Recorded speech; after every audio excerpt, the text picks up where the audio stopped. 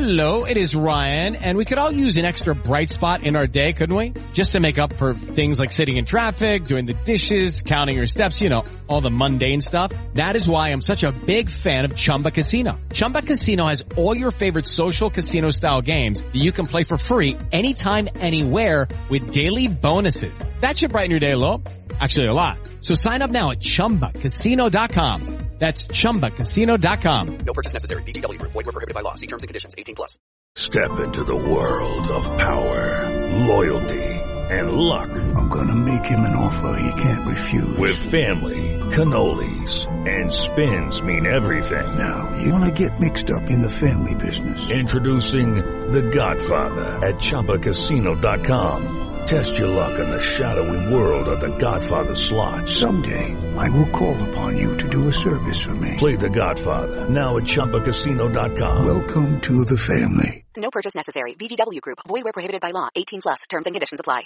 Hello, it is Ryan, and I was on a flight the other day playing one of my favorite social spin slot games on ChumbaCasino.com. I looked over at the person sitting next to me, and you know what they were doing? They were also playing Chumba Casino. Coincidence? I think not. Everybody's loving having fun with it. Chumba Casino is home to hundreds of casino-style games that you can play for free anytime, anywhere, even at 30,000 feet. So sign up now at ChumbaCasino.com to claim your free welcome bonus. That's ChumbaCasino.com and live the Chumba life. No purchase necessary. VGW Group. Void where prohibited by law. See terms and conditions. 18+.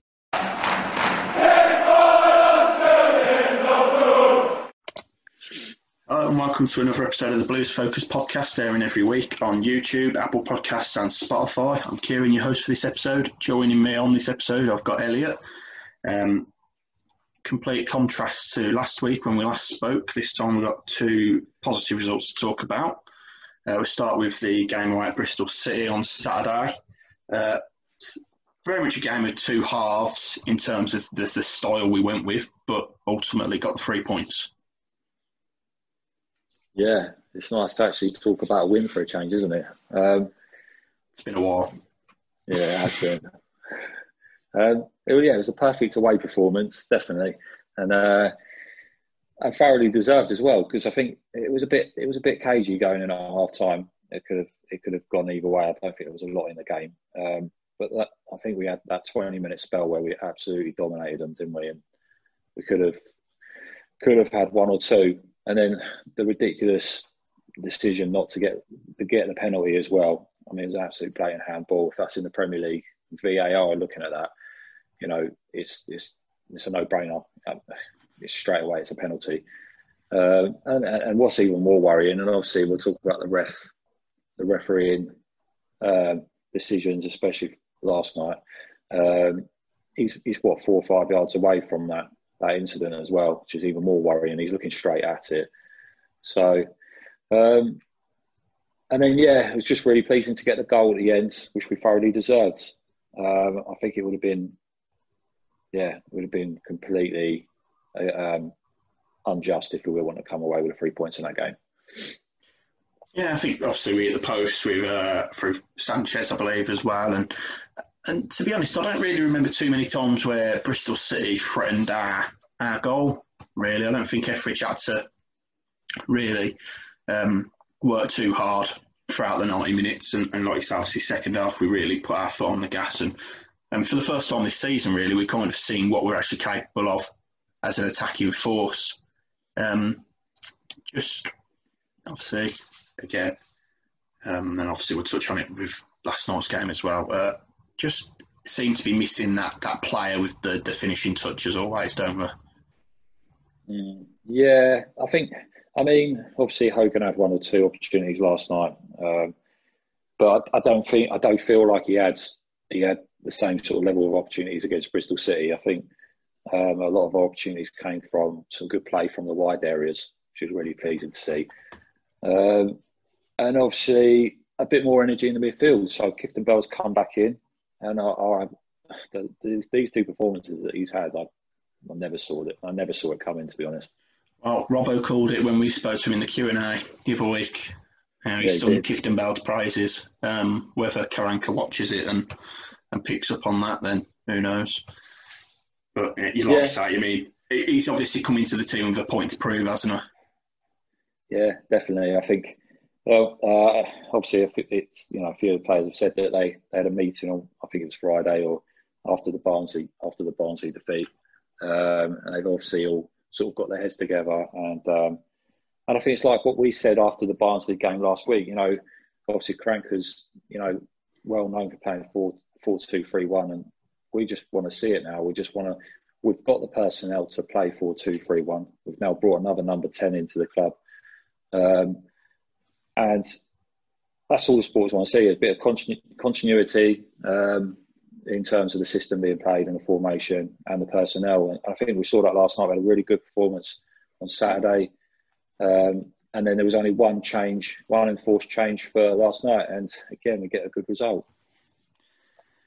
Yeah, I mean, another thing, obviously touching back to Clifton Bell coming into the game against Bristol City, taking the place of San Jose in the midfield, which obviously we spoke about on the last podcast, kind of says he doesn't seem to be up to the pace yet. Do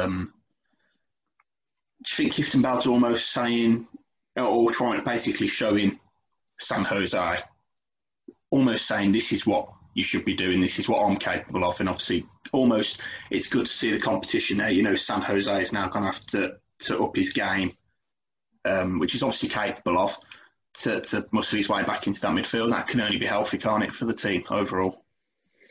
Yeah, definitely. I think like we mentioned a couple of weeks back, and obviously San Jose's been pulled out of the team. He's lacking a little bit of energy now, and it's completely understandable. He's not played, he's not been playing first team football for quite a while, and he was playing as as a substitute last season, back end of last season. So, but Clifton Bell looks a new player to me. Don't get me wrong, he's still doing all the same things that he was doing in terms of the defensive work. He gets around the pitch, he puts his foot in, he makes tackles, he really disrupts the opponent's play, and he's great at that. But I've always felt with Clifton Bell, there's one thing that lets him down massively is his distribution. Gives the ball away time and time again, and he's very frustrating to watch. But the last two games that he's played, his passing completion rates have been in the mid 80s to high 80s, which is incredible. I mean, I would not have put money on that. He came out of the game against Bristol City, I think, with 86% pass completion rate. So I don't know whether that's just the coaching that he's had. And people have got into him and said, look, your game is a short game. You don't need to be passing the ball further than 5, 10, 15 yards. Once you get the ball, you give it to someone who's a bit more creative. And that's what he was doing last night as well, picking the ball up quite high up in the pitch. And he was looking, and he was taking his time. And I think he looks a new player to me.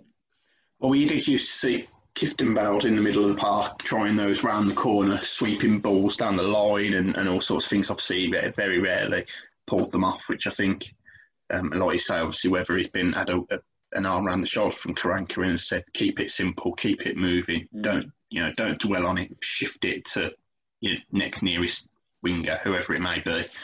He's there to break up the play rather than create the chances. That's not what his game's about. So obviously another person who's has had a bit of a renaissance since we last spoke is your mate at left back, Christian Pedersen. Thoughts on his last two performances?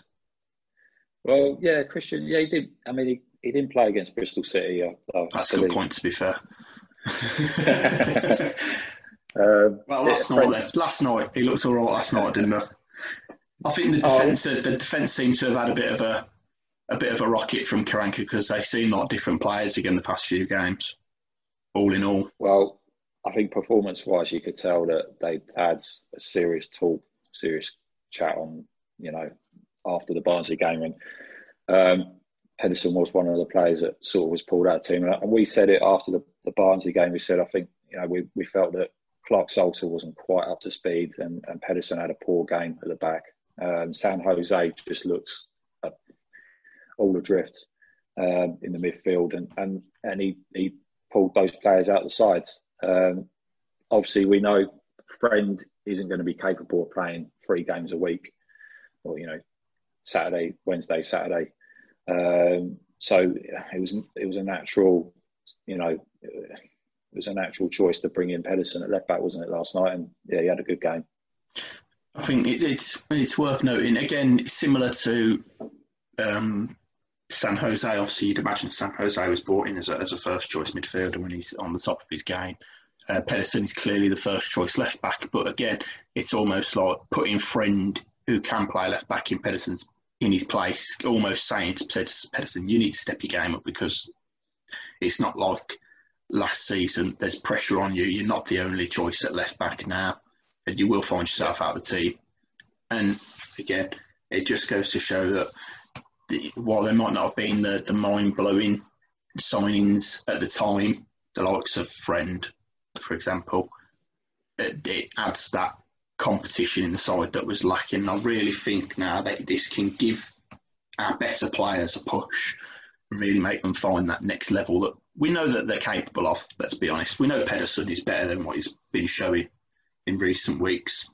Hence why he was touted for a Premier League move in January. And obviously San Jose, as we've said many times on here, comes in with a huge reputation, really, in terms of a championship level player now. So we'll see what happens. But moving on, we'll move on to the positive aspects of the game. I know you've got a fair bit to say about the man in the middle last night, but another brilliant performance and another 3 points. Yeah, another 3 points. I think it was just a brilliant first half, wasn't it? Performance last night, and like a lot of supporters said last night, we were playing almost against 12 men for the majority of that match. I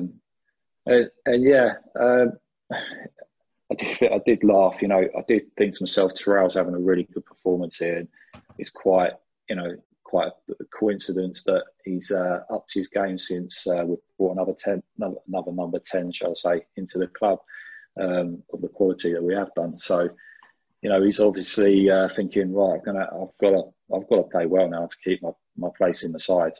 I can't see him being dropped for Saturday after that first half performance. Well, I think we've always said on the podcast since we've signed him, haven't we? And I was always a huge fan of the idea of bringing Terrell back, and I was all for the signing when it happened. And I think we've always said, if he finds that Terrell that played for us on loan under Rowett, he's a game changer, isn't he?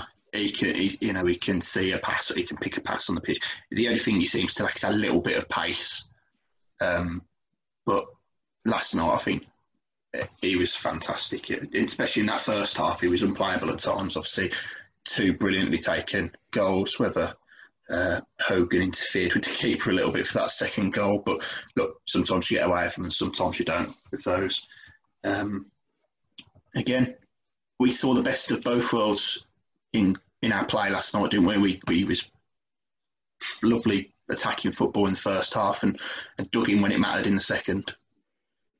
Yeah, definitely. And obviously a few special mentions for players like we said just a moment ago, Pedersen, he did have a solid game at left back. And again, we said it last week, week before that you've got to play the players in their favoured positions, and that is not left wing back and right wing back.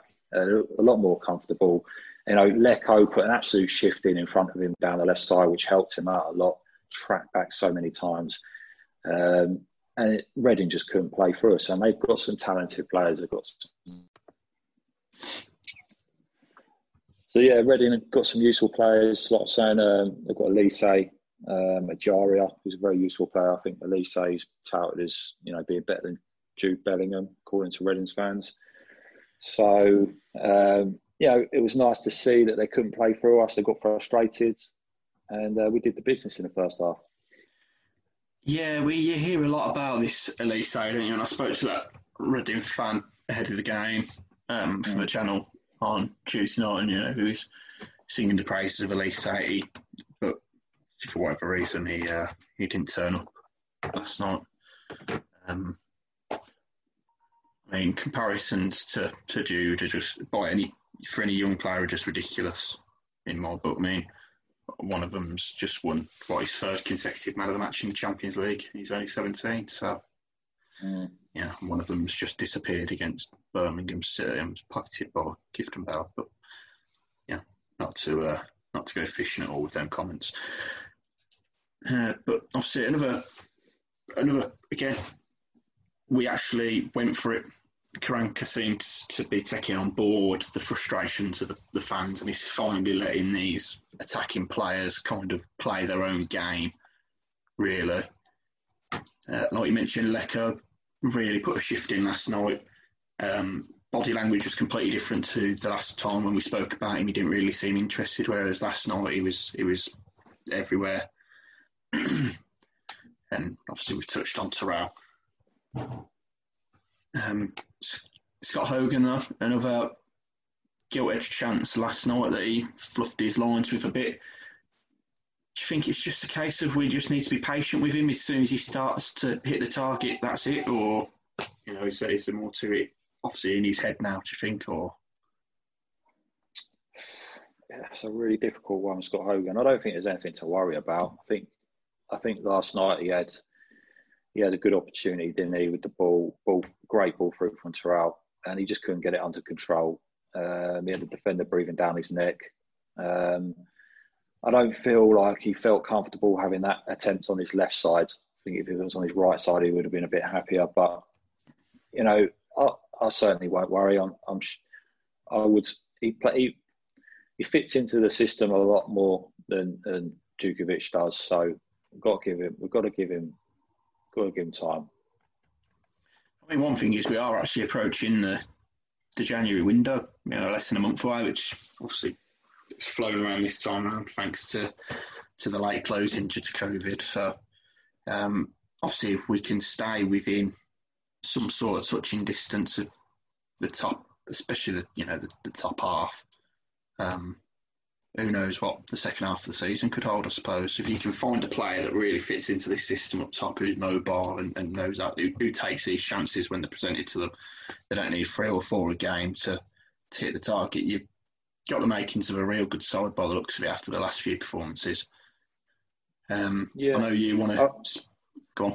I was just going to say, I just wanted to say, sort of touch on what you alluded to earlier with regards to this. The team have been slightly unshackled, shall we say, a little bit in the last couple of games, and Hogan's looked a happier player. His movements have been a lot better.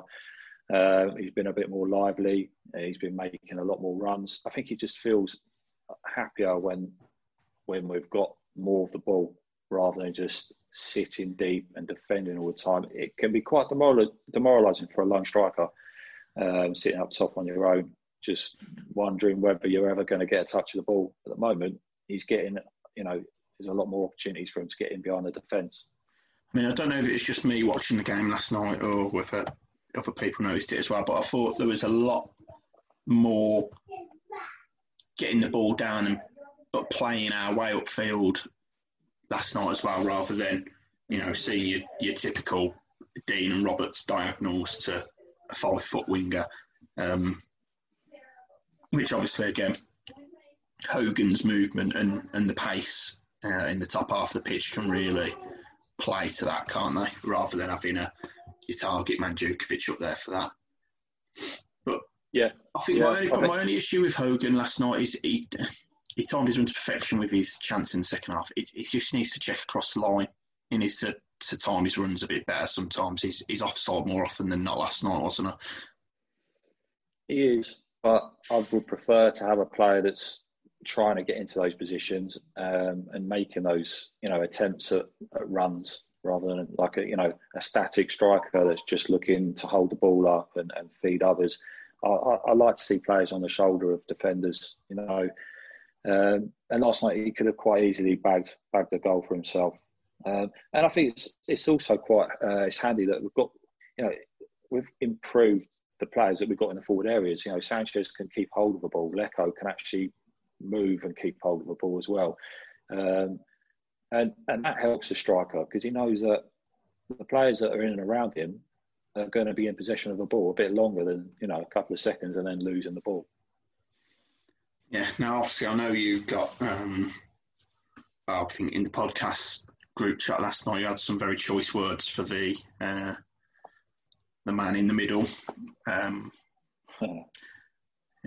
Mr. Tim Robinson, for his performance as a 12th man for Reading, even though they also had 2,000 fans in. obviously your PC version of his performance last night?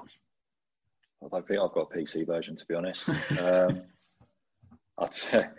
I mean, this is the same guy that sent Kieftenbeld off for absolutely nothing at Brentford a couple of seasons back, and then sent Gary Monk off as well. And like you said earlier, we had that red card rescinded within 24 hours. I think we've also had another red card that he's given one of our players rescinded as well. I'm not completely sure who or when, but he's certainly dished out quite a few red cards to our players. I saw on Twitter earlier as well a game he ref, I think it's earlier this season, for Reading against Barnsley, and he sent two of their players off, completely changed the game in that one as well, because I think it was 0-0 up until that point. And again, the same situation last night. Dean's first yellow card's not a yellow card, but we don't know whether he said something to the referee that's maybe caused him to get the yellow after the challenge. And then, obviously for the penalty, which was, in my opinion, just a great block. It was two players shoulder to shoulder going at it, and it was a goal-saving challenge, and he's given a penalty and sent Dean off. When you look at the replays, get that rescinded. When you look at the replays, Dean is clearly ahead of the man making the block, rather than going through him or swiping his legs. It's just like you say, and they said last night on the commentary, that's just great defending. You can't book a man for great defending. Obviously, it just seems for whatever reason this referee has a disliking for us, I think. And how referees get away with these decisions nowadays, as we've said with VAR many times for the Premier League, is the officials never have to come out and explain their decisions, and they never have to face the press or explain anything to the fans, which I think kind of doesn't help them when they make decisions like this, because obviously fans are going to get on their case, aren't they? Of course it is, and like we're seeing with VAR, and it's not cleared. It's not cleared a lot of the decisions up, because unfortunately with football, it still is quite a subjective sport. A foul to one referee can be not a foul to another.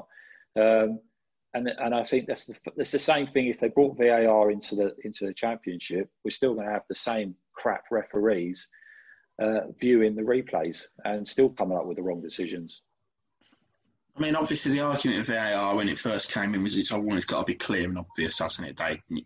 They only override clear and obvious errors. But then you look, I was going to say, then you look at the offsides that are given nowadays. You're telling me they're clear and obvious and they need overruling? But people offside by a shirt sleeve is absolutely deluded. And obviously, like you say, there is upsides to it. Not often would Blues benefit from it, I'm guessing. But Bristol City, the penalty that wasn't given, I mean, Callas might as well have just ran off with the ball in his hands and carried on playing rugby. It was that obvious of a handball. So, but obviously the technology needs to be managed better and it needs to be watched better. But ultimately, we just need better officials, don't we? Especially at Championship level, it's such a fast-flowing and competitive league. Well, yeah, and you know what? The refereeing standard the standard of refereeing is so bad, even at Premier League level. I mean, you've got one or two that are of a good level, but we've even got to the point now, even in the Premier League, where they're having to give referees days off from going and doing their roles in the VAR hub, because they don't trust them to even get those decisions right. They're dropping referees from even doing the VAR side of it. So that's even worrying, that you can't trust a referee to even look at a replay several times and get a decision right, let alone on a the pitch of play real time. So yeah, I think the level of referees at the moment, the whole refereeing side of things needs to be overhauled big time in this country. And we're suffering for it big time in the Championship because we haven't got VAR, and the referees that are on the field the majority of them are so poor. And I don't think I can ever recall a game where we've had a decent referee. And 9 times out of 10. Okay. Well, I think we had Mike Dean, didn't we? For one of our games. I can't remember when it was. I don't know if it was the back end of last season or whether it was, I can't remember which game it was. And it was actually night and day having a Premier League referee compared to a Championship referee. And that's saying something. Yeah, I think it's a discussion that's going to rage on and on, isn't it? Because it's been so bad for since we dropped back down to the Championship, or a good 9 years ago. 9 years ago now. So, what can we do? We're kind of stuck with these, and until the authorities kind of take notice of these decisions that are being made. And to have a shake-up and do something about it, I think we'll sit here every week and bemoan one decision over. Yeah, but I think it's just the inconsistencies. You don't mind the referee, being overzealous with booking players as long as he's doing it for both sides. Same goes for if he's not dishing out the yellow cards. You've got to. There's got to be some give and take both sides. Last night we saw one or two quite bad challenges from Reading players, and some blatant fouls, shirt pulling and whatnot, and they're getting nothing, the one that stands out to me is Gardner broke down the right hand side, clearly pushed in the back, pushed over, and just get up and get on with it. The refs wants, but I've seen obviously Reading got free kicks and decisions for much less than that. Yeah. Obviously, another discussion that's reared its head in past week.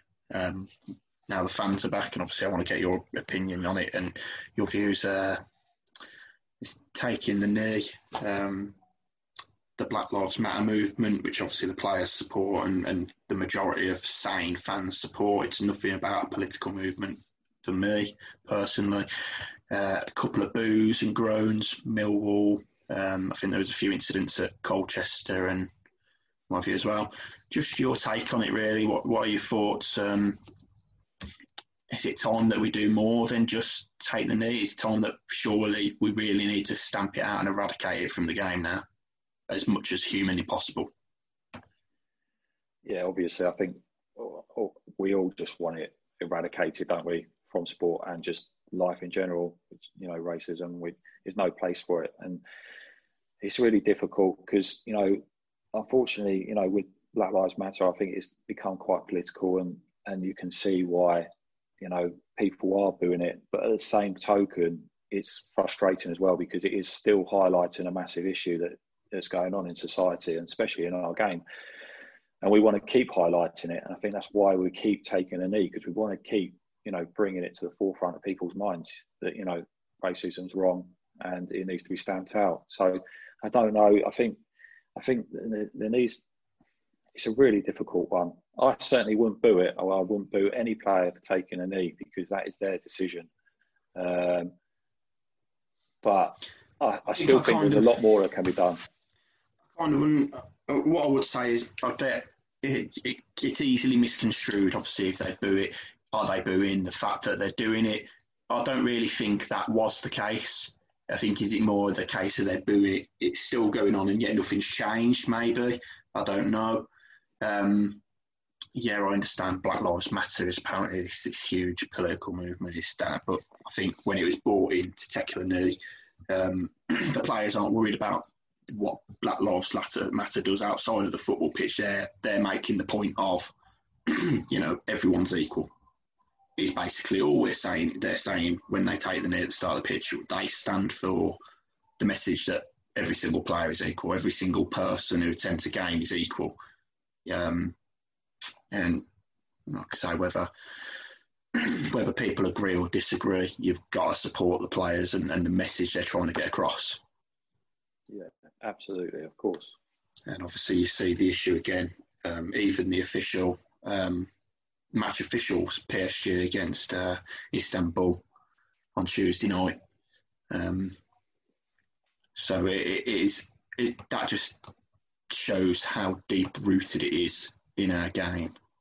And obviously it needs more than just these slogans and to eradicate it. Something really needs to be done, doesn't it? They need to start clamping down on everything, every aspect of it, giving 10 grand fines for clubs when their fans make monkey chants, for example. What does that do? You get fined more for letting your players off the leash and getting 5 yellow cards in a game than you do for your fans racially abusing a player. That doesn't make any difference, does it? Absolutely. I think it's really difficult. It's really difficult because, and I feel for countries that that are struggling with racism, in football, and your national team could work so hard to qualify for a major tournament and then consequently be thrown out of that tournament because of the actions of mindless idiots in the stands is so difficult to take, but certainly in terms of the fines and stuff, it needs to be a lot, it needs to be a lot heftier to try and get, the governing bodies to take bigger action against, at the end of the day, if you've got people coming, vast amounts of people coming to a ground and being racist, then they shouldn't be in that ground, and there should be more being done to keep those people out because it's not wanted. Well, I can only hope that PSG and Istanbul and the actions they took after Tuesday night's incident and refusing to play on that evening can be the start of something, because it's the first real time we've seen both teams put their foot down and say, no, we're not going to continue until you do something about this fourth official, because we won't stand for it. Obviously, there's been incidents in the past, Italy, for example, where players walk off the pitch, but this is the first time where they haven't come back out half an hour later, like nothing has happened. I think this needs to, especially UEFA now, you think, well, I'll take note, and that can only have a knock-on effect, surely, hopefully for the better. Yes, definitely. Shall we move on to? Let's move on to. Let's move on to Saturday. Let's move on to Saturday. Still no fans for us, unfortunately. But another home game. Watford, another team in the top 6, which means another 3 points for Blues, surely. Yeah, I would say that if we're away from home, but our home form has been so bad since probably this time last year, hasn't it, really? And it's something that definitely Cranker needs to get to the bottom of and solve, because, I think our away form, I think we're in the top 8, form-wise, away from home this season. But our home form, I think we're in the bottom 4, which sort of, tells a story. I think out of the 5 defeats this season, 4 have been at home. And I think, we've got to find a way of working out how to be more effective at home. I think Watford have only scored 3 goals away from home this season. Had a look earlier.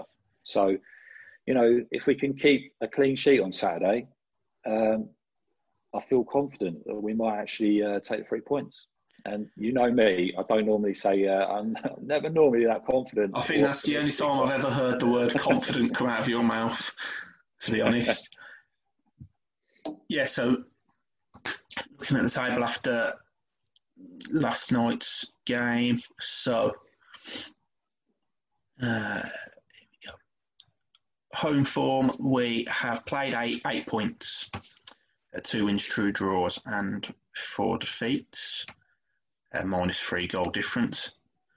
Away from home, we are in 8th place, played 9, positive 2 goal difference and 14 points.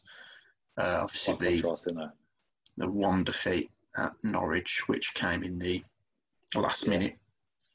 Very unfortunate to lose that game, actually, when you look back. We did put a shift in. Norwich had their chances, but I thought the way we defended, we deserved to come away with a point. So, but it definitely seems now he's found the formation that works, hasn't he? He's found the style of play that seems to suit the players that you'd assume will take up the starting 11 positions on Saturday again. And it's about capitalising on Watford's poor away form themselves, isn't it? Absolutely. Like we just say, hopefully he sticks with this system and this formation. But now we've said that, he'll probably revert back to a 5 at the back on Saturday. But I like to think, having, like they often say in football, what a difference a week can make sometimes. And it certainly, I think, hopefully, certainly has for us that we can hopefully go into this game more like of a mindset of it. It's a free hit. It's against a Premier League side, probably still are, Premier League level, some of the players that they've got in that side. So let's have a go at them. I don't think it'll get many fans, berating the manager if we go on and lose on Saturday. Yeah, I mean, like you say, it's the same as the Bournemouth game, isn't it? There's still the core is still Premier League quality players that have been there last season. Hence why they're only 4 points off Norwich. But in contrast, like you say, Watford, the best home form in the league so far by a long distance, 4 points clear at top of the home table. Played 22 points away from home, similar to our home form. Played 8 points, -1 goal difference. So it's going to be a very interesting game to see how Karanka approaches it. But if you was to put your neck on the line at the minute, score prediction, what do you think for Saturday? I think my head says a 1-1. I think it'll be a tight game. But obviously my heart, I'm hoping for maybe a 2-1 win. But I really don't know. It's going to be, Troy Deeney's going to return, and I've got a bad feeling he's probably going to have a good game. He had a good game the other night. Like you just said, look through their side. They're so strong, and their bench as well. I don't think they've got too many injury concerns. I think they've got about 8 or 9 senior strikers to choose from as well. Very good options as well. I'd take just a couple of those options at Blues, to be honest. But obviously, we'll stick with Scott Hogan. Give him the chance. Like you say, you never know. All it takes is one goal for him to turn his form around, doesn't it? Now, I think so. I think he's been doing okay up until now. I think, I don't think there's anything to be alarmed with at the moment with his recent performances. So, but yeah, like we just said, I think the key to our season this year is turning this home form around. I think that's the key. If we can turn this home form around, we could be in for a good season. We'll end with a new snippet that we've done last week as well, although there wasn't much to shout about, with the 3-word reviews that people have sent us. So someone put most away wins, because we've now won the most away games in second-tier history, which obviously in a way is good. It also just shows we spent too much time in the second tier. Yeah, exactly. What else have we got? That was an interesting one. Someone put "Don't cry, Reading." Yeah, there was a lot of that going on. Starting to click, which we've touched on already. Yeah, players playing in their favoured positions. It tends to happen. Yeah, someone. You're cautiously optimistic for one game. Someone's 3-word review was "We're going up." Yeah, I'm not that optimistic. Going up to the top half, maybe. Yeah. Someone else is in agreement with me. They just put "Keep the green." Yeah, I think I might go and buy one, mate. I'm pretty sure you gave me some grief when I told you that I bought this shirt, to be honest. What do you call me? A paramedic? Yeah, no comment. You don't need to. It's fine. I'm over it. And then obviously, just quickly before we finish off as well, just want to get your opinions on this academy restructure that's going on. I mean, a lot of people are up in arms about it. It's not going to produce another Jude Bellingham. But, are they too few and far between, these players that break through, to really be concerned about it anyway? Yeah, I think the comms was bad from the club. It made it sound like they were closing the whole academy up and shutting it down. And that would be, in my opinion, a bad idea, because obviously you want young lads from the local area aspiring to play for the local club, don't you? And you want more Jude Bellingham. So I think they've got to keep the early ages still in there. But I think I think what they do need to restructure, and I think what they're going to do is they're going to restructure the under-18s, the under-23s, because, like you just said, there isn't enough of those players stepping up or are good enough and are challenging the players that are in the first team squad. And we all know that Karanka doesn't like a large pool of players in his first team squad, which means that the B teams and the C teams, for example, need to have better quality. And I think like the last sort of 6 months or so, we've been actually recruiting players for the development side. So I think it's been something that's been sort of in motion for a little while now, that we're sort of going more towards the B team model that sort of Brentford have adopted. But I think we definitely need to be keeping the academy as well. That's a no-brainer. You can't get rid of that. You can't go away from coaching kids, and it's just great for the local area to have that. You can't get rid of that. Otherwise, we're going to lose all our potential local talent to rival clubs. I think you sort of see with the signing, like you say, of Soldevilla from the young Spanish lad in the summer, that he's obviously a shooting for one of these sides, and obviously many others as well. Yeah. But yeah, I think we've covered a lot in this episode, with a bit of positivity for a change as well. So it's always good, isn't it? We're probably going to lose 4-0 on Saturday now. I've said that. Can you wait till I stop recording for that?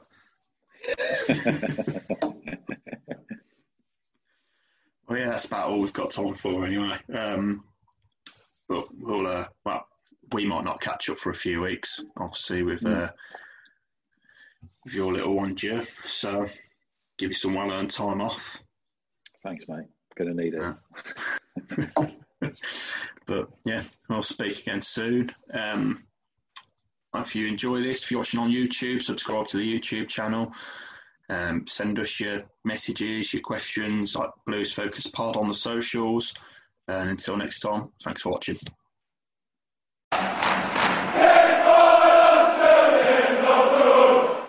Sports Social Podcast Network.